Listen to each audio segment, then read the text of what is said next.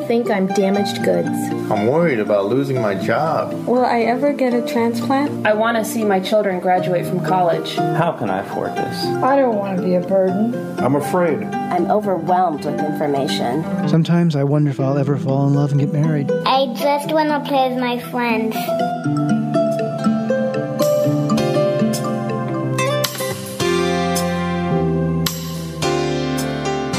You're listening to Kidney Talk, streaming health, happiness, and hope to the renal community, with your hosts, Lori Hartwell and Stephen Furst.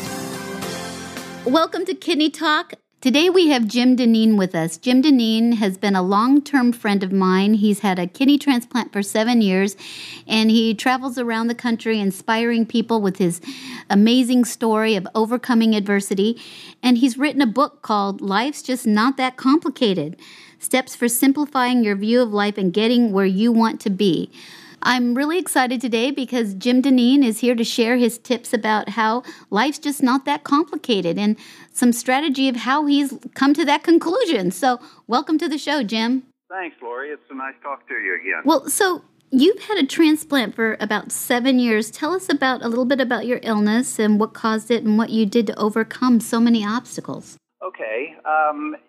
It doesn't really seem like a lot of obstacles when I look back, but I guess when I really tap into my memory, I had no idea that I had kidney disease.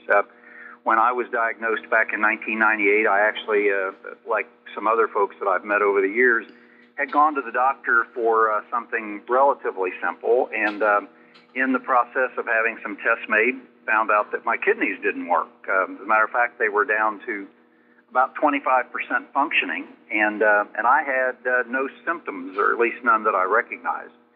As far as what caused my problem, to this day, we still really don't know. I've never had any of the symptoms that are typically associated with kidney disease. I've never had high blood pressure. I'm not diabetic.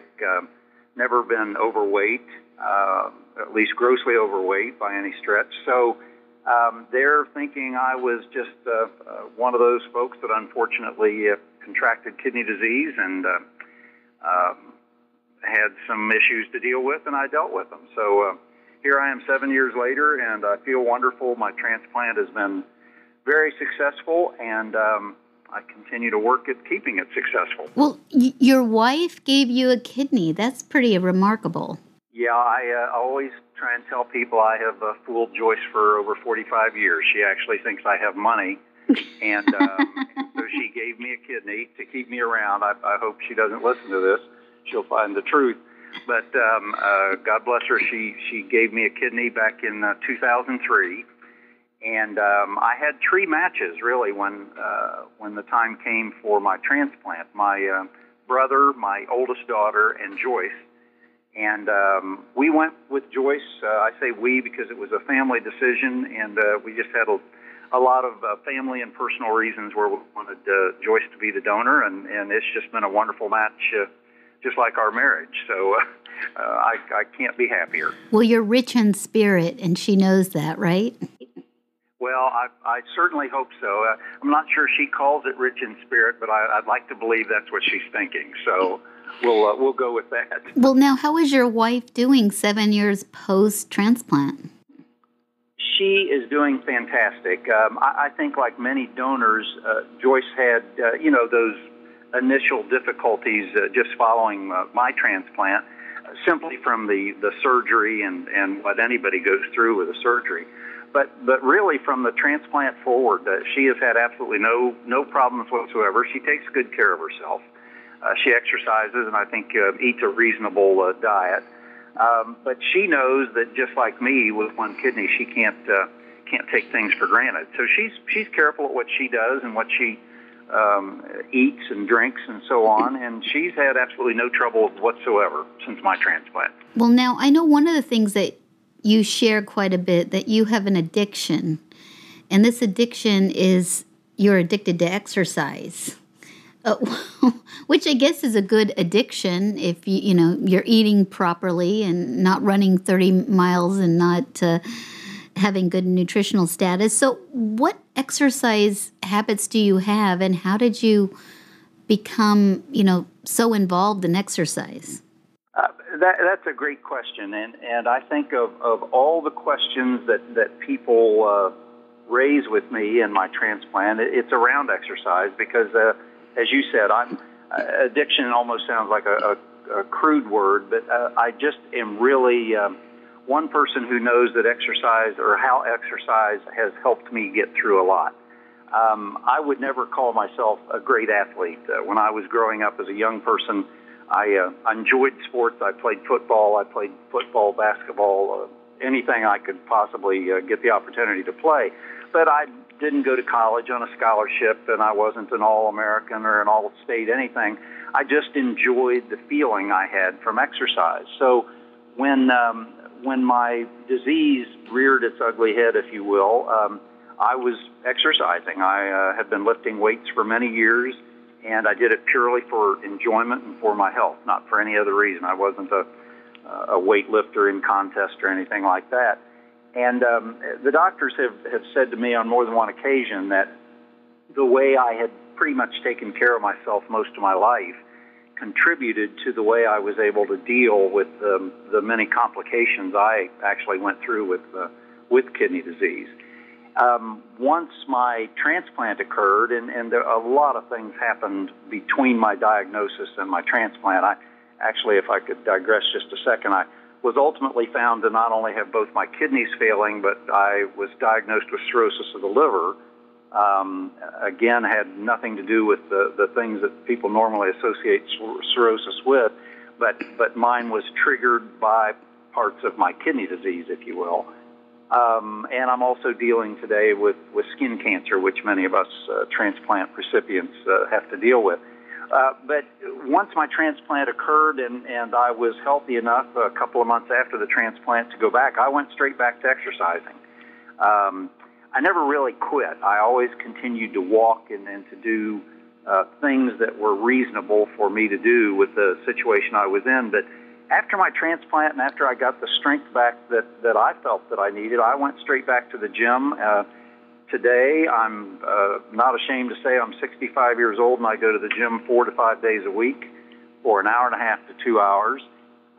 For those people who think I don't do anything but exercise, I also run my own business and sell real estate on the side. So I have a pretty busy day every day, but in my opinion, it keeps me awfully healthy. Well, one of the past conferences we were at, I thought your chosen exercise was Wii bowling. So have you come to buy a Wii game? And do you have Wii Fit? Because Wii Fit is pretty cool.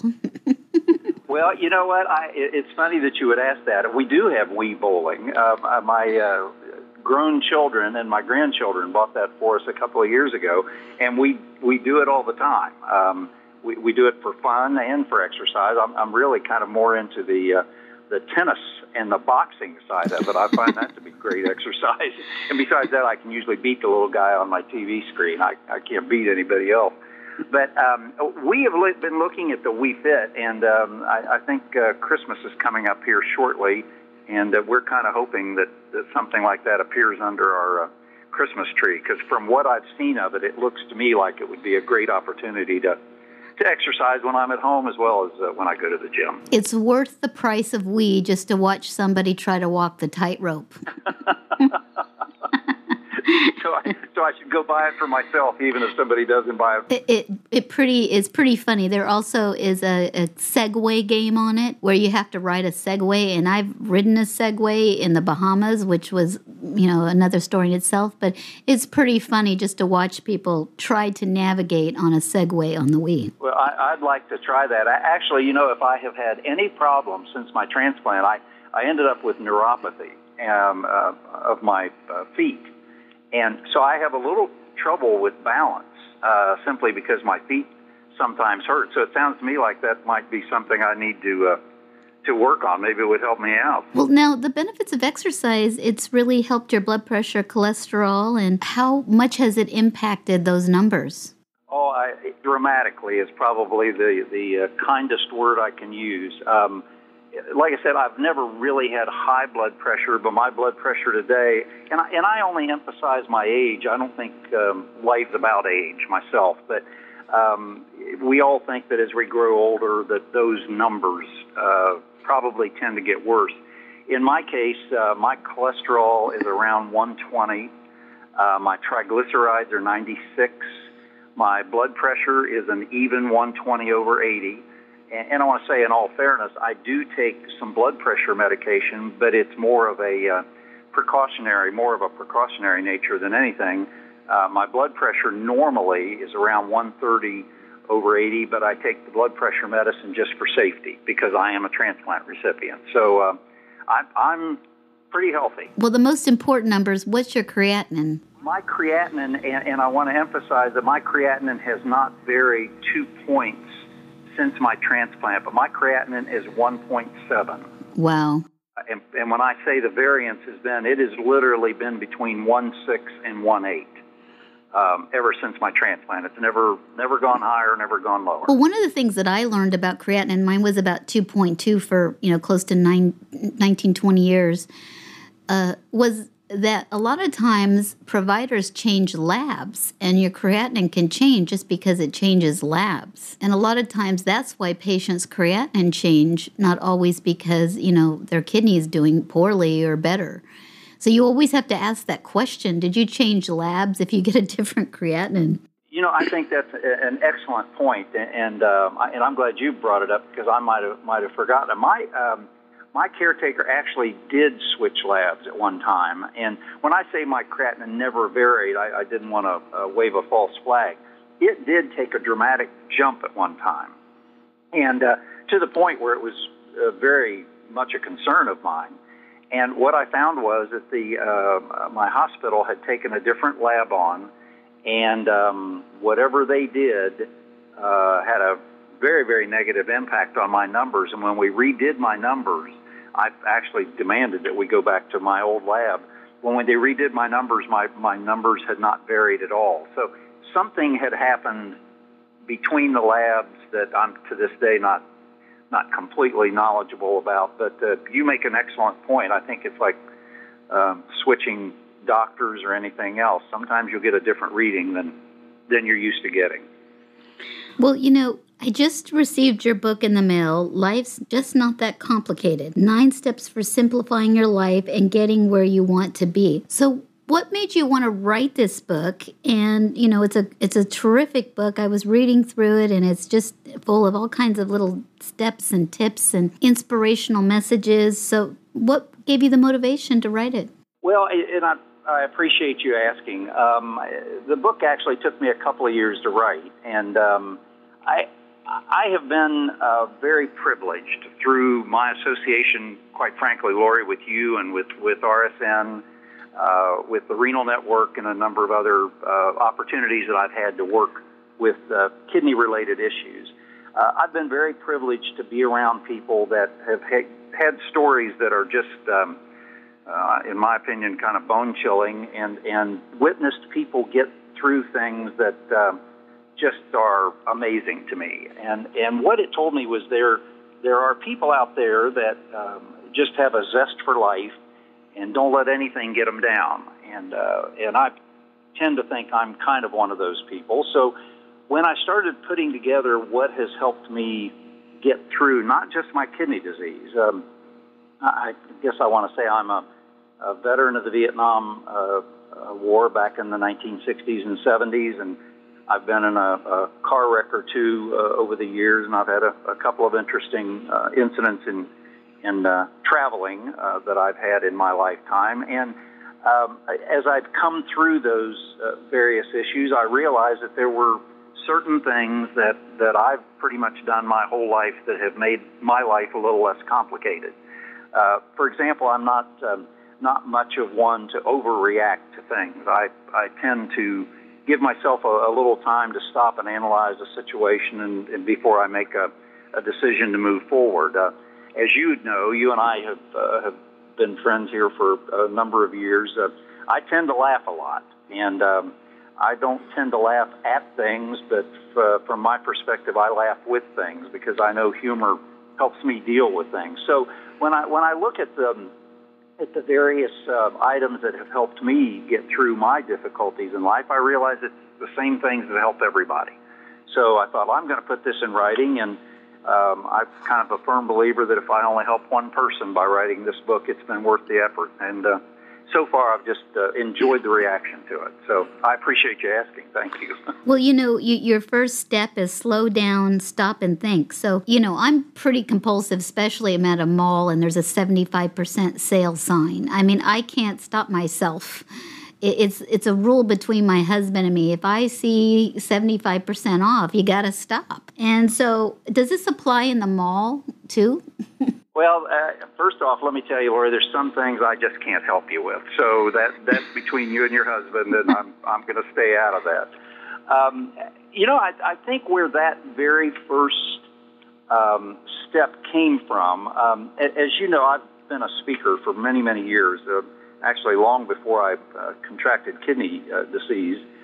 And one of my mentors, and I mentioned him in the book, it was a gentleman named Alan. And many years ago, he taught me that when people ask me questions or they want more information from me on some topic that I might be addressing, to never jump at my answer before I give it a few seconds to think about. And I used to go through kind of a line of reasoning on my own that said, well, I don't have time to work through all these answers. Somebody's asked me a question, they want an answer right away. And I found out that by just giving myself a few seconds to slow down, stop, and think about what the answer is to the question that's been asked of me, that my answer is usually much more sensible, much more realistic, and the brain kicks in a whole lot faster than I ever gave it credit for. So when I slow down, stop, and think, I just tie that to pretty much everything I do in life and find that it's kept me out of a lot of trouble. It hasn't kept me out of any malls, though. Now, you have 9 steps in your book, and I'm not going to go through all of them, but what's the most difficult step that you find to, navigate? I think it probably is working with people who think that I'm taking things too lightly. One of my steps is laugh a lot. And I mentioned that here a few seconds ago. I am not naive enough to think that everything in the world is funny. I've dealt with enough in my life to know that there's some pretty harrowing things all of us must deal with. But what I do realize is that if I'm at least as lighthearted as possible, it enables me to deal with things a little bit easier. And what makes that difficult is a lot of people think that if you smile or laugh a lot, that you're not taking difficult challenges and issues seriously, and that's far from true in my case. So as strange as it sounds, my positive thinking sometimes gets me in trouble. People tend to feel more comfortable having a hard time with stuff. So I would have to say that's probably one of the most difficult. I think maybe if I could give one more, I comment in there, people need to act and do something. I find that it becomes so easy for people to just overanalyze everything to the point where nothing ever gets done. And I'm a firm believer in sometimes taking some action is better than analyzing it to death and taking no action. So I would have to say probably of the 9 steps, those are 2 that I've struggled with the most over the years.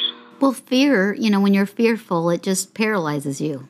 You do absolutely nothing. And, one of the things that's, I find challenging is that it is sometimes, how do you stay up? And, one of the best things is to stay around positive people. And sometimes, unfortunately, if, you can't choose your family, but if your family is naturally positive or upbeat, that can really help. And if they're not, then you have to find another core group because it's really, they can just bring you into that frame of mind very easily.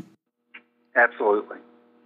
And maybe along those lines, I have been very blessed with a positive family. I come from an old Irish family who, quite frankly, we do tend to take some lighthearted reaction to most things in life. But I've been blessed with 2 beautiful daughters. I have 5 wonderful grandkids, and I think the best thing that all of us do together is we laugh a lot and we have fun together, and we just don't take everything too seriously. And I couldn't agree with you more.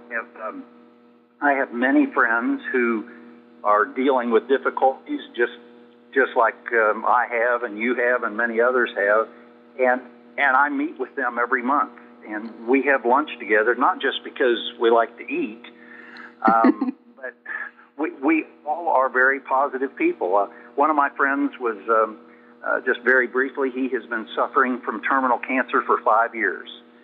And it's truly a miracle that he's still with us, but he says, you know what, every day is a new day, and I'm going to enjoy every day. And when I sit with him, I realize my troubles aren't quite as big as they might seem. So I couldn't agree with you more, I guess. Staying around positive people has been invaluable to me over the years.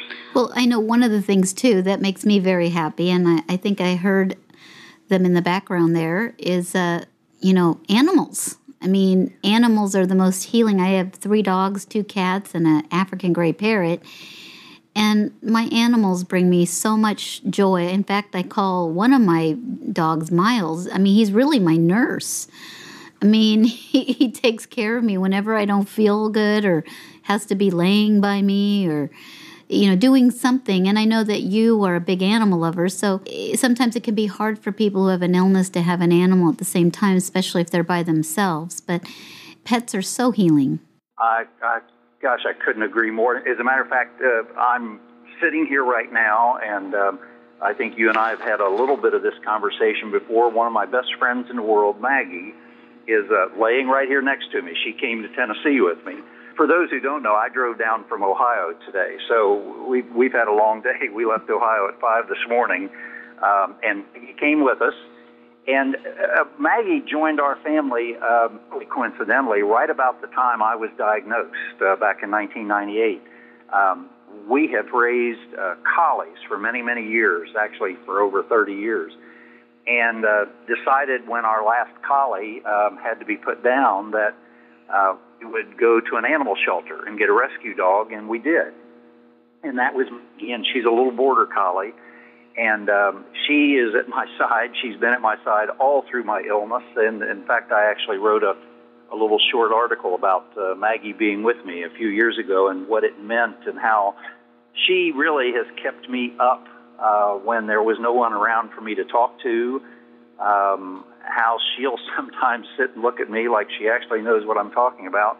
Kind of scares me at times. But I'm like you. I have found people who have pets and who relate to pets tend to have a more positive attitude about things.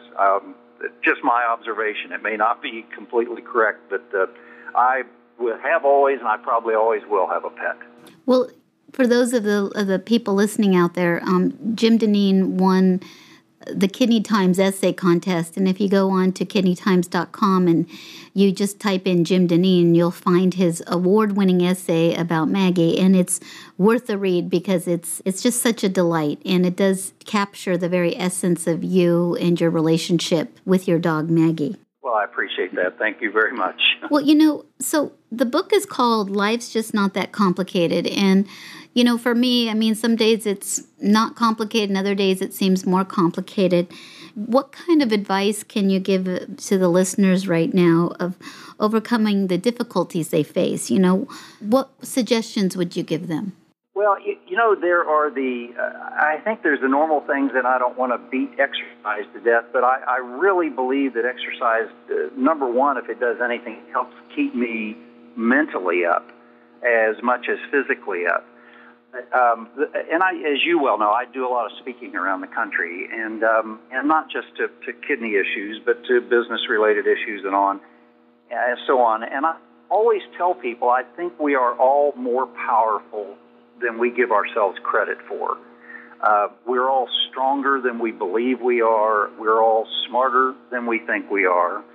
And one thing that I have found that has worked for me the most, and anyone who knows me well will tell you I'm the furthest thing from self-centered and conceited that you'll ever meet. But each day that I get up, I tell myself that I am the strongest, smartest, best-looking guy that's going to walk out of my house today. And since I'm the only guy who lives there, it's actually a true statement. But I go out into the world every day believing that Jim wins. And I tell people that all you have to do is change the name, and the same game works for everybody. And I have reached a point in life where I just believe that I can accomplish anything I want to accomplish if it's within my power. And I'm not naive enough, again, to think that I can do everything, but there's enough positive I can contribute to the world that if I don't contribute it, that I'm being selfish. And so I try and just go out and do something good for somebody every day. And that has always tended to come back to me, usually in a very, very positive way. So my advice would be just look in the mirror every day and realize what a wonderful person you are. Well, one of the things that, you say that you like to work out. Now, I have a question. Do you have an iPod? I do not. Man, I wanted to ask you what tracks were on your iPod. I listen to music constantly. But if I'm allowed to, my goal in life is to be the oldest Dick Clark version that we can come up with. I love rock and roll. And my favorite group is AC/DC. And I listen. In fact, my poor wife had to listen to AC/DC all the way from Cincinnati, Ohio to Nashville, Tennessee. So she's probably not a happy camper today. But I love music that's upbeat. My daughters, by the way, are both, you might even know this, my daughters are both singers, have magnificent voices. They've actually done a couple of recordings. And I love good music of any kind, but when I'm working out, it has to be very strong, very upbeat music because that's the way I feel. So your book, Life's Just Not That Complicated, how can we get a copy of this book if anybody listening wants to find out more about it? Oh, well, thank you for asking. I'm on Amazon.com. And if anyone goes on to Amazon.com and just either types in my name, that's Jim Dineen, Dineen, or you can type in the title of my book, Life's Just Not That Complicated, and it will take you straight to the page. The book is listed at $10.99. And someone said this to me the other day, and I just want to throw it out because I hadn't thought of this when I wrote it. It is a quick read book. And by that, I mean it will not take you a day to read this book. But it is a book that I wrote so that someone looking for maybe a little bit of guidance or an idea on what can make things a little bit easier can go back to it on a regular basis and just look at it very quickly and move forward. So I appreciate you asking, though, Lori. Just go to Amazon.com, and there I am. So do you plan on writing any future books? Absolutely. As a matter of fact, I've been in the process of writing a book now for a little over 5 years, and it's almost now a compliment, or will be a compliment, to my first book, because what I'm doing, and I didn't realize I was doing it when I first started writing, is expanding on what I have written in Life's Just Not That Complicated. I said I was a Vietnam veteran. I said I've been in a couple of car accidents that were a little difficult for me to deal with. And the kidney disease, I had many more complications than some people and not as many complications as others. And so I've taken all of the things that I have dealt with in life, and I've taken a lot of the people that I have met and been interviewing them. And I'm not finished with my interviews, and I'm taking how people have dealt with these various challenges, whether it be financial, health-related, accident-related, and I keep coming back to the same themes. And so my next book is really going to be around you can overcome it if you want to work at it hard enough. Now, hopefully that's going to be out next year. Now, if memory serves me correctly, you've also been in a plane crash? Well, yeah, that story got taken a little bit out of context. I was actually, I used to be a recruiter many years ago, and I'll tell the story very quickly. I was flying over Pikes Peak at about 39,000 feet, and there was a horrific explosion on the plane, and the plane fell a couple of thousand feet. And, of course, came back under control, or you and I wouldn't be talking today. And the pilot came back and told us he had everything under control and on, and he had no more than got back to the front of the plane, and it happened a second time. When we finally limped into St. Louis, as we got off the plane, we looked, and of the two engines we had, one of them was gone. It had fallen off. So when I looked at that experience, I realized how close I came to not moving forward, and it's helped me be that much more appreciative of where I am today. So, well, maybe your next book should be somewhere along the lines of Planes, Trains, and Automobiles.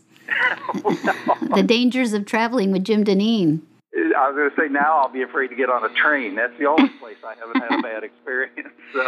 Well, you know, Jim, your positive outlook on life and your zest for living life to its fullest is truly inspiring. And for the people listening, you know, we are only as happy as our thoughts. And it is difficult when you have an illness and going through transition or dealing with something new. But, you know, if you've overcome plane crashes or almost plane crashes and automobile accidents and Vietnam and kidney disease and liver disease, I mean, it does tell you that, you know, you can overcome extraordinary circumstances. Well, I appreciate that, Lori. And, you know, if I could say one quick thing, I think there are people probably listening to our conversation today who are saying, well, this guy is always happy.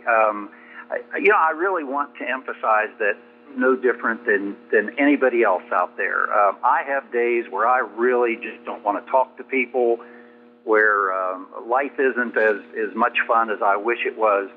But when I leave my house or when I leave my front door, I realize other people just don't need to hear all that. They've got their own issues to deal with, and they sure don't need me pouring mine on top of them. So I realize that all of us have difficulties to deal with, but I think when we deal with them, as you said, with a positive attitude and a Jim wins attitude, that's kind of the way I play it out, it just makes it all a lot easier. Well, thank you so much for being on Kidney Talk today, and I wish you much success with your book, and I'm sure I'll see you in the kidney circles. You will see me soon, Lori. I appreciate that. Take care. You too. We can control our own destiny. We can take charge of our health and ask questions about our medical options. We can form partnerships with our healthcare team. We can take steps towards self-improvement. We can be sensitive to the impact of our disease on our family. We can sing, dance, laugh, and enjoy our lives. We can appreciate today and look forward to tomorrow. We can help and support our fellow patients. We can pursue our hopes and dreams. We can make a difference.